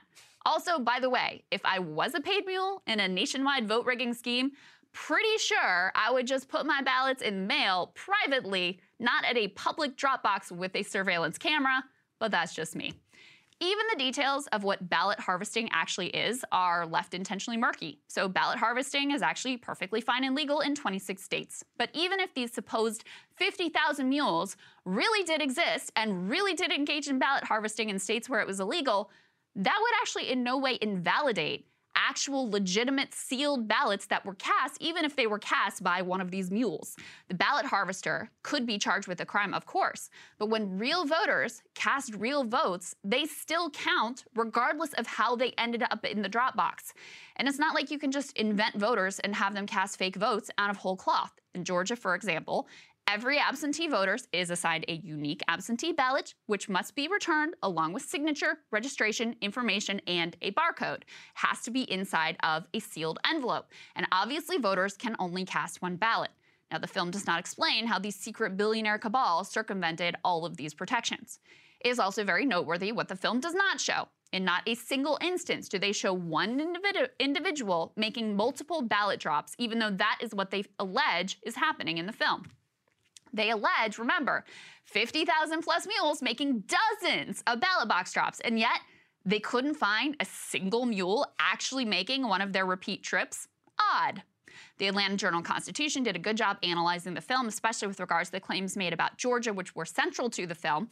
According to the AJC, several of the ballot drop box videos were reviewed by election investigators and no fraud was found. In fact, according to the Republican Secretary of State, one Gwinnett County man who came under particular scrutiny for dropping off 5 ballots was investigated. Turned out, guess what? He was dropping off ballots for family members, as is permitted by law. I know you'll be shocked to learn that this rather inconvenient fact was also left out of the film. The other piece of evidence offered is the fact that although in several of these states Trump was up early in the night, vote totals shifted in Biden's favor as the evening turned into night. Now, they put together a whole montage of anchors acting really surprised at this shift. But if you were paying attention or you were watching Rising at the time, you know to expect exactly this dynamic. Trump famously told his voters not to vote by mail, but instead to wait and cast ballots in person. In a number of states, the day of election ballots were tallied first, and those then predictably skewed towards Trump. Democrats, on the other hand, leaned into mail-in voting, so when these ballots were counted, they predictably skewed towards Democrats. That was not evidence of fraud, it was just evidence of Trump's really stupid strategy to keep his people from voting by mail. The result was both predictable and was actually predicted by us among many other people. Honest actors who were not just trying to lie and manipulate their audience explained all of this so that people could understand the results as they were coming in. The movie also leans into the charge that it was cities like Philadelphia and Detroit where mules were most active. The fact that Trump actually improved his performance in these cities is kind of inconvenient to that claim too. So what are we left with here? We're left with the cell phone data, which is strained, circumstantial, and based on outright lies. So obviously that should be completely disregarded. The drop box videos are easily explained by perfectly legal actions of voters dropping off ballots for family members and don't show a single instance of one individual making multiple drops, as they claimed happened literally hundreds of thousands of times. And The macro data might have surprised some Trump voters who were fed a steady diet of propaganda, but it was exactly what anyone with good information might have expected. In fact, the only election violations associated with this film come from the filmmaker himself, who was found guilty of making illegal straw campaign contributions. Kind of ironic, huh? The only fraud are from those who would sell this pack of deceptions and lies as truth. Now, let me be clear here. My contempt for this film, and I have plenty, and those pushing it, does not mean I have contempt for those who buy into the Stop the Steal, because I genuinely understand why people don't trust a single American institution, including our electoral system. Nor do I think that it's remotely off limits to question the legitimacy of our elections. Just look at what they did to Bernie in 2016 or what they did to Al Gore in 2000. That's why we have taken a lot of time, and why I took a lot of time today, to review claims and lawsuits and judicial rulings. But what I find absolutely disgusting is using people, lying to them, exploiting the well of built-up mistrust, not to make things better, but for your own profit. There is a special place in hell for those who would claim to expose the truth, but instead knowingly peddle their own personally profitable deception. So, Sagar, there you go. You have much more patience. And if you want to hear my reaction to Crystal's monologue, become a premium subscriber today at breakingpoints.com. All right, Sagar, what are you looking at? Well, on Tuesday evening, Joe Biden gave a speech on inflation in which he sought to blame everybody but himself for the situation. His main message to Americans was, please have patience, which you might think is an okay message if he was running for something instead of the guy who has been in charge of his entire party in the seats of power for more than 15 months. Where at this point, if he had a plan and a way to fix it, we would probably know about it. Biden's solutions at this point were as follows. Well, the Fed can act. You should pass Build Back Better for drug price reduction, which, look, I definitely support that, but is not even in the top 10 of inflationary effects right now. You should tell companies not to price gouge. By tell, I mean, yes, literally tell and do nothing about it. You should increase biofuels, even though biofuel conversion is part of the reason that we have a diesel crisis right now. We should, quote, speed up the ports, which he's had at this point well over a year to do so, and we should, quote, promote competition. Literally all of those things are nebulous and things that should have been done a year ago because it was easy. So the answer is he's either been holding back this entire time or he's unable to do anything, and much more drastic action needs to be taken and considered right now.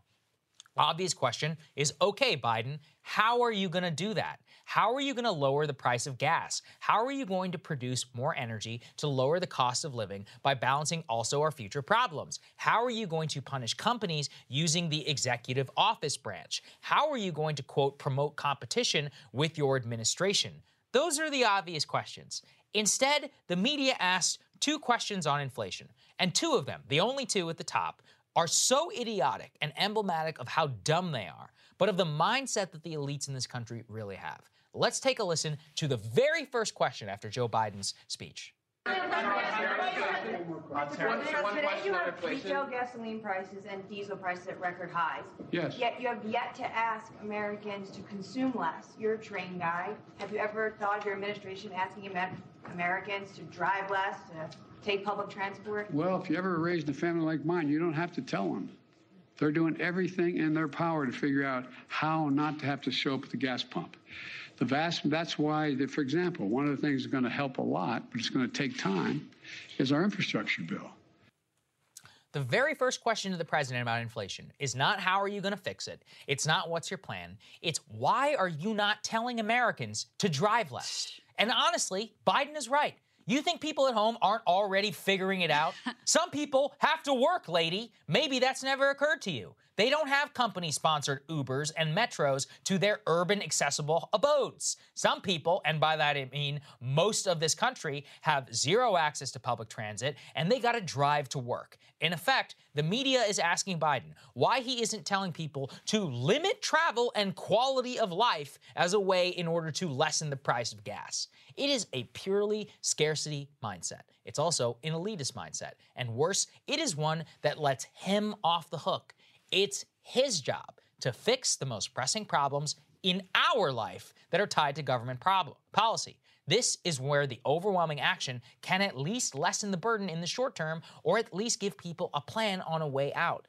Instead, he abandoned us. Gas right now is probably going to decrease, possibly in the next month or so. Not through any action by Biden. It is due to the overwhelming lockdowns in China, which is the largest importer of gas on the planet.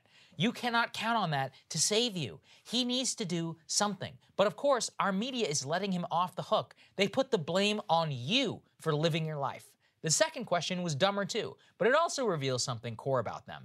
Scarcity and neoliberalism are the only things these idiots understand. The second question to Biden was, why is he not dropping the tariffs on China in order to fight inflation? To which he had the audacity to say, they're actually considering it. So let's really go through what the media is saying here.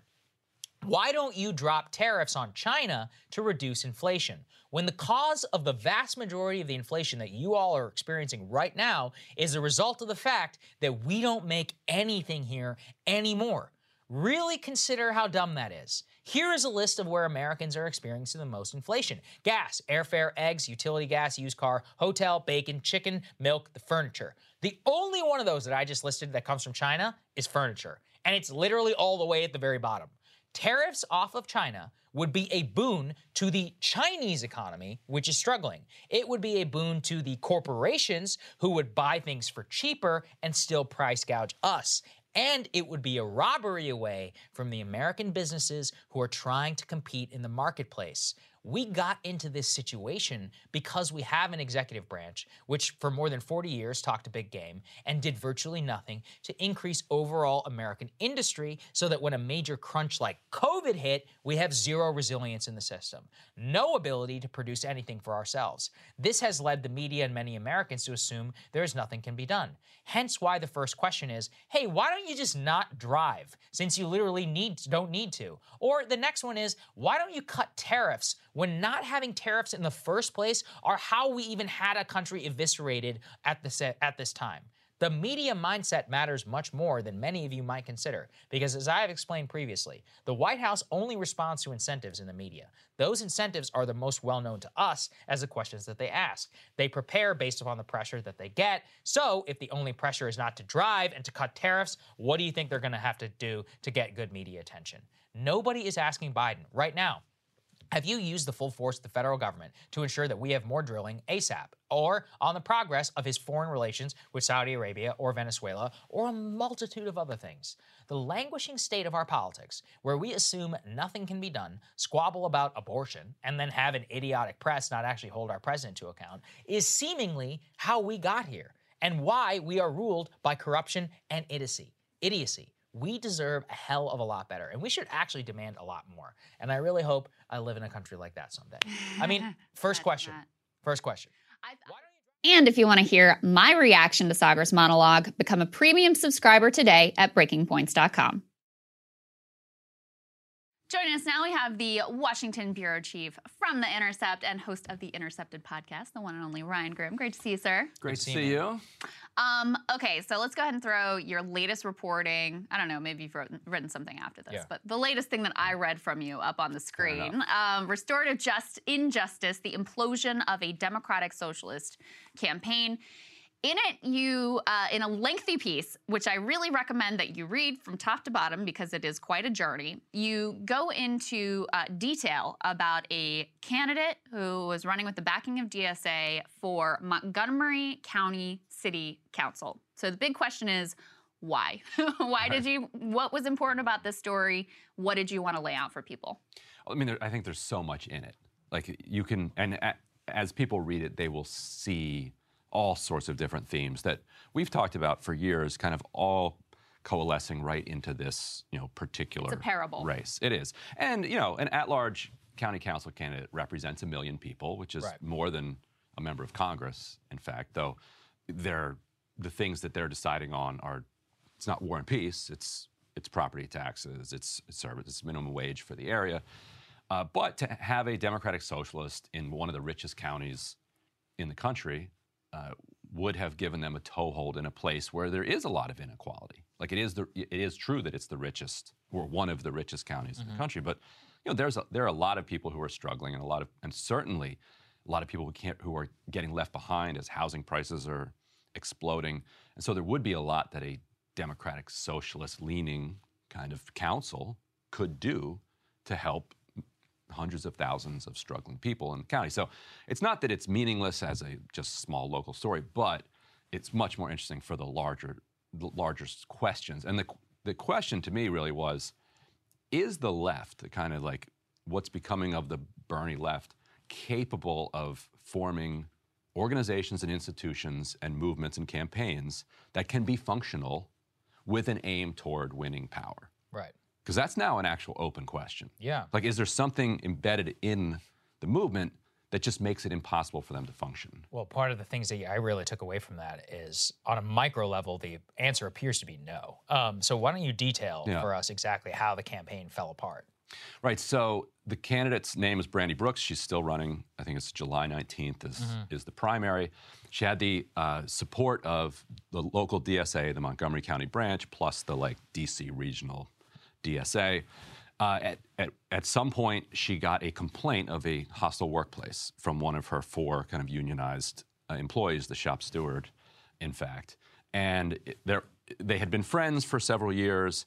Nobody disagrees on whether or not she behaved inappropriately in the workplace. Like, everybody says yes, she did, including her, that she took personal boundaries, pushed them beyond what should have been in a professional setting, and created a situation where there was sexual harassment. And so she takes accountability for this, and she enters into a mediation process with this employee. And so the question at this point is this sin that she's committed so significant that she needs to be driven out of the campaign? Is this somebody who's just completely kind of irredeemable at this point? Give some details about what the incident in question actually is. Takes place at the major incident takes place at a Rockville Chipotle. So the staffer and her friend, the staffer, and Brandy are at the Rockville Chipotle. They have like a 2 or 3 hour raw lunch. They had a lot of these emotionally raw conversations over the years. And this one, she eventually says at some point in the conversation, I'm so glad that we're able to be vulnerable with each other. And she says, it's very difficult for me actually to be vulnerable around people. And she's implying, like you, who I have a romantic and sexual attraction towards. Okay. And there's something so classic about just saying that rather than like flirtatiously like alluding to it, just coming right out and saying romantic and sexual. They both agree that she's used that phrase, romantic and sexual attraction. And she says, then she changes the subject. This is inappropriate. She's totally embarrassed. She doesn't want to talk about it.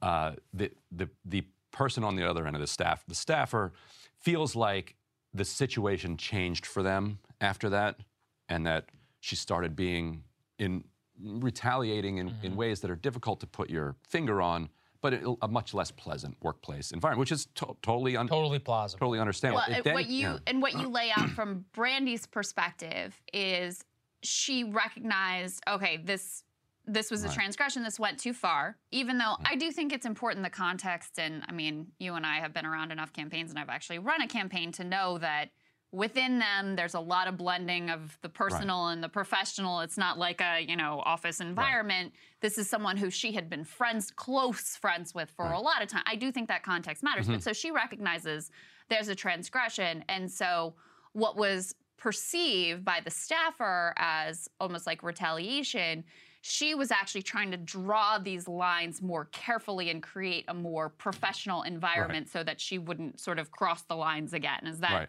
correct? Right. And then the staffer also tried to create some lines as well. And the whole thing got pretty emotionally messy. And then eventually the staffer goes to her sister, who's the campaign manager. His sister, the mother were on the campaign, good friend on the campaign. This is kind of a very typical local campaign. Yeah. It's your friends and family who are helping you run. And says, I feel like this is a hostile workplace environment. These are the things that have happened. The sister recommends mediation, restorative justice. Like we always talk about restorative justice. Let's see if we can work this out. And so they enter into this process, this mediation process. They go through 2 sessions. She writes an accountability statement, and the agreement is she will read it to her entire staff and her advisors, laying out what she did and taking responsibility for it.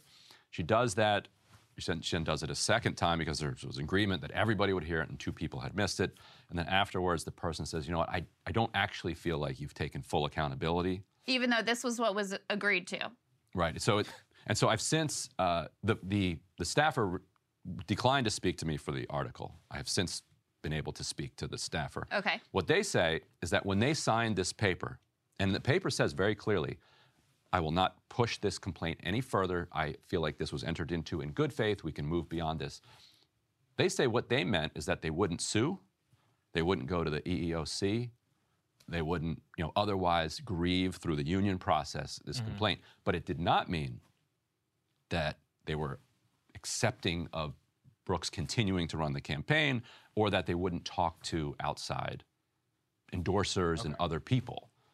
So that seems to be a pretty fundamental disagreement over the purpose of what this mediation was. I think, I'm sorry to get bogged down in the details, but your reporting also indicated that not only did the staffer say, yes, I agree to this, this is acceptable, the staffer actually said, this goes beyond what I even was expecting here. So it wasn't like, I don't really love this, but I guess I'll sign on to it. It was a sort of full-throated embrace. And this goes beyond what I was even expecting in this statement, correct? Right. Yeah, no, that's right. That's right. And now rumors then start seeping out into the progressive community that she's trading sex for job offers.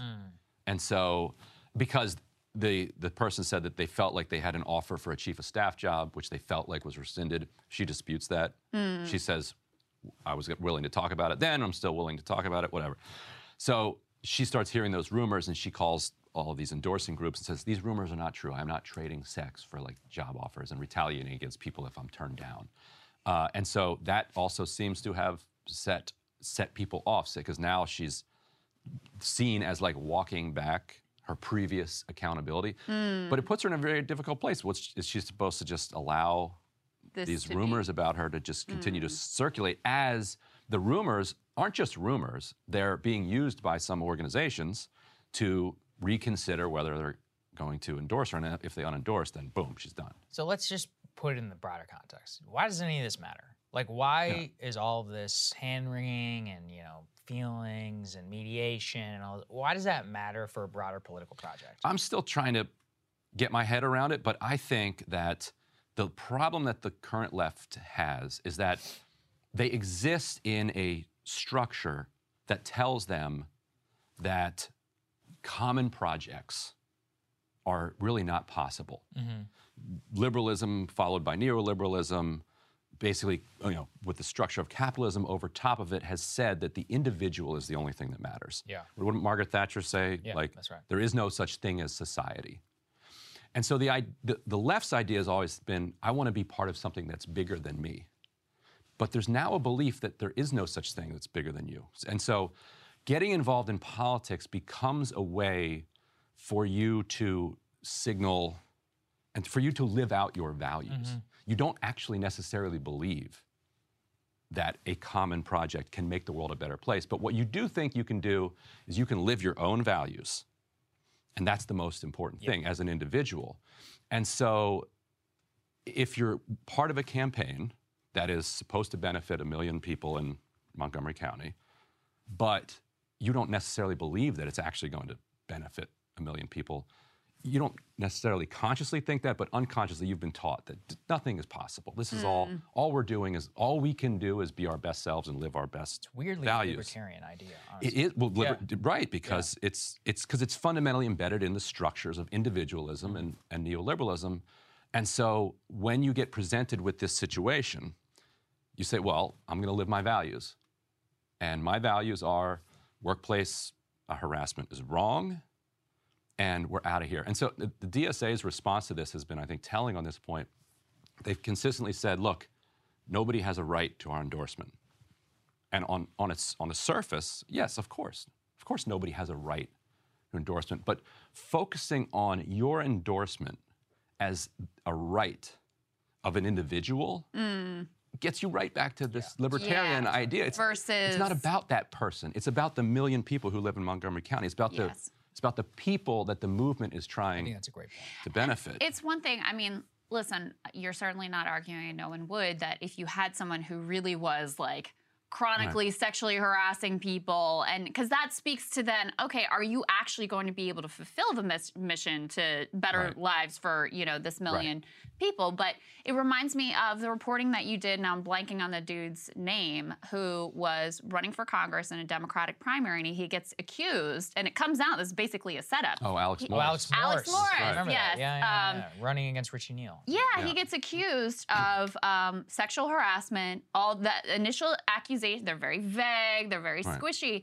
but with no proof, a bunch of progressive groups unendorsed jumped out of the race. And even though the truth ultimately came out that the allegations were baseless, that it looks very much that they were done in collusion with Richie Neal, it was kind of too late. The wind had been taken out of the sails. And so this instinct towards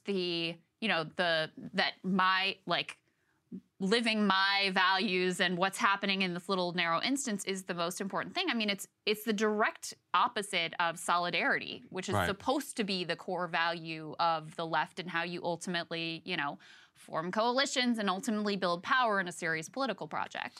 Right, and these are all worthy principles and values, sometimes in conflict. Because of course you want to live your values. Like, nobody's saying don't live your values. But if the most important thing is to be seen like you're living your values, then the thing you do is immediately denounce Alex Morris, or you immediately denounce Brandy Brooks. Which is what happened. Right, because then if you haven't denounced, you start to have people saying, wait a minute, where's Crystal on this? Does she support sexual harassment? Oh, you're in favor of people trading sex for job offers? That's what you are now? Yeah, I mean, that's what they do. And they essentialize it in that way, too. Yes, and there was the case of this kid, Aaron Coleman, who was running out in Kansas, who the New York Times reported when he was 12 had, done some revenge porn and some, bomb threats and, awful stuff. And so I said, wait a minute, we should investigate whether or not this kid's behavior has carried forward as an adult. If it's just a kid, you cannot hold that against him for his entire life. I then actually investigated what he had done as an adult and found that 6 months earlier or so had beat his girlfriend. I spoke to his girlfriend. I spoke to witnesses. I got the Airbnb receipts, proved it, showed, ran the story. Look, you investigate, you pause, you investigate, and then if you find out that this guy is still who he is. And to this day, I will have people saying to me, what about Aaron, whatever his name is. I remembered his name a second ago. I've not. Coleman, Aaron Coleman. I think you said. Aaron Coleman. What about Aaron Coleman? You defended Aaron Coleman. No, I did not defend Aaron Coleman. I said you should look into Let's investigate. That's the whole idea. What Aaron Coleman did before deciding ahead of time. And it took maybe 48 hours. I was on vacation actually at the beach in North Carolina. So I could have done it maybe in 24 hours. But it took me 48 or 72 hours. Broke the news on this, and then it's out there. And then you can say, okay, you know what? This guy's still, now he's 19, 20 years old, he's an adult, he choked his girlfriend, it's bad news. And that's exactly the way it should be. Right. And I think this story really does tell us a lot about exactly a meta political movement. I think it's been very valuable, and I hope people take that away. Ryan, thank you so much for joining, man. We really appreciate it. Thank you for having me. Ryan. And Ryan's going to be doing some more videos for us, so you guys stay tuned on the channel. Ken Clifton's coming in. The Intercept, it's very, very nice to have that. So again, more partnerships enabled thanks to the premium subscribers. Thank you all for supporting us, and thank you all so much for watching. We'll see you all next week. We've got great content all over the week. See y'all on Monday.